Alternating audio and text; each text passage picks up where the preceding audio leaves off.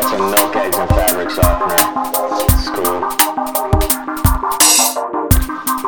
I don't know if I would say that. Not appropriate.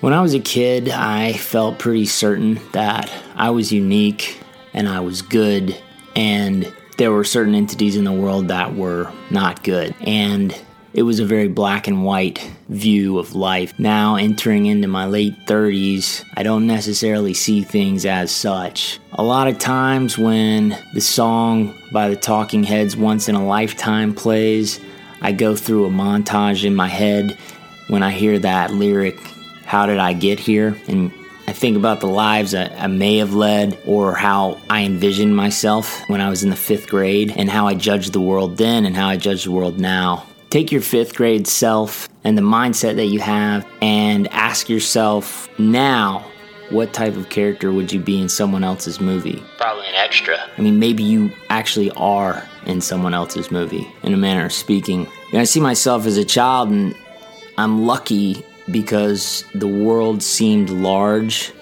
in its possibilities, and it even got larger as, I entered into high school and college. That doesn't happen for many people. And now that I'm entering into my late 30s, the world has begun to slowly contract around me. And I think it's something that happens at first to practically everyone, and they don't realize it until it's measurable. And the world also shrinks because more of it is known to you, more of it has been measured, more of it has been defined. The older you get, the less mystery there is in things. When I was a little kid, I was at a dinner table, and it was a family event, and there was a pretty harsh thing, at least I felt it was very harsh at the time, that my uncle said to my grandfather. My grandfather was probably in his late 70s, early 80s at the time, and he was talking about investments that he wanted to make, and my uncle said, well, it's too late for you. Incredibly ageist. And I thought, oh, that's really mean. That's harsh. What I mean by the world contracting is there's this sense that where there were endless possibilities, there are now finite possibilities. And that may or may not be true, and that may be a rather pessimistic view, but I think that it's important to confront, because if there's anything you've ever wanted to do, you need to understand that time is not waiting, and it will flatten you.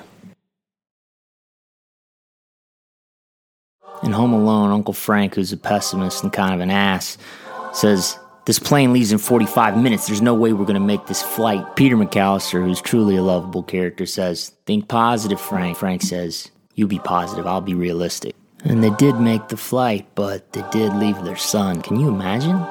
Anyway, back to the contraction thing. Looking back on how you saw yourself can be a black hole. The inability to reconcile with how you imagined yourself to be with how you actually are is wherein lies the crisis, which triggers the search for meaning. How do you find meaning?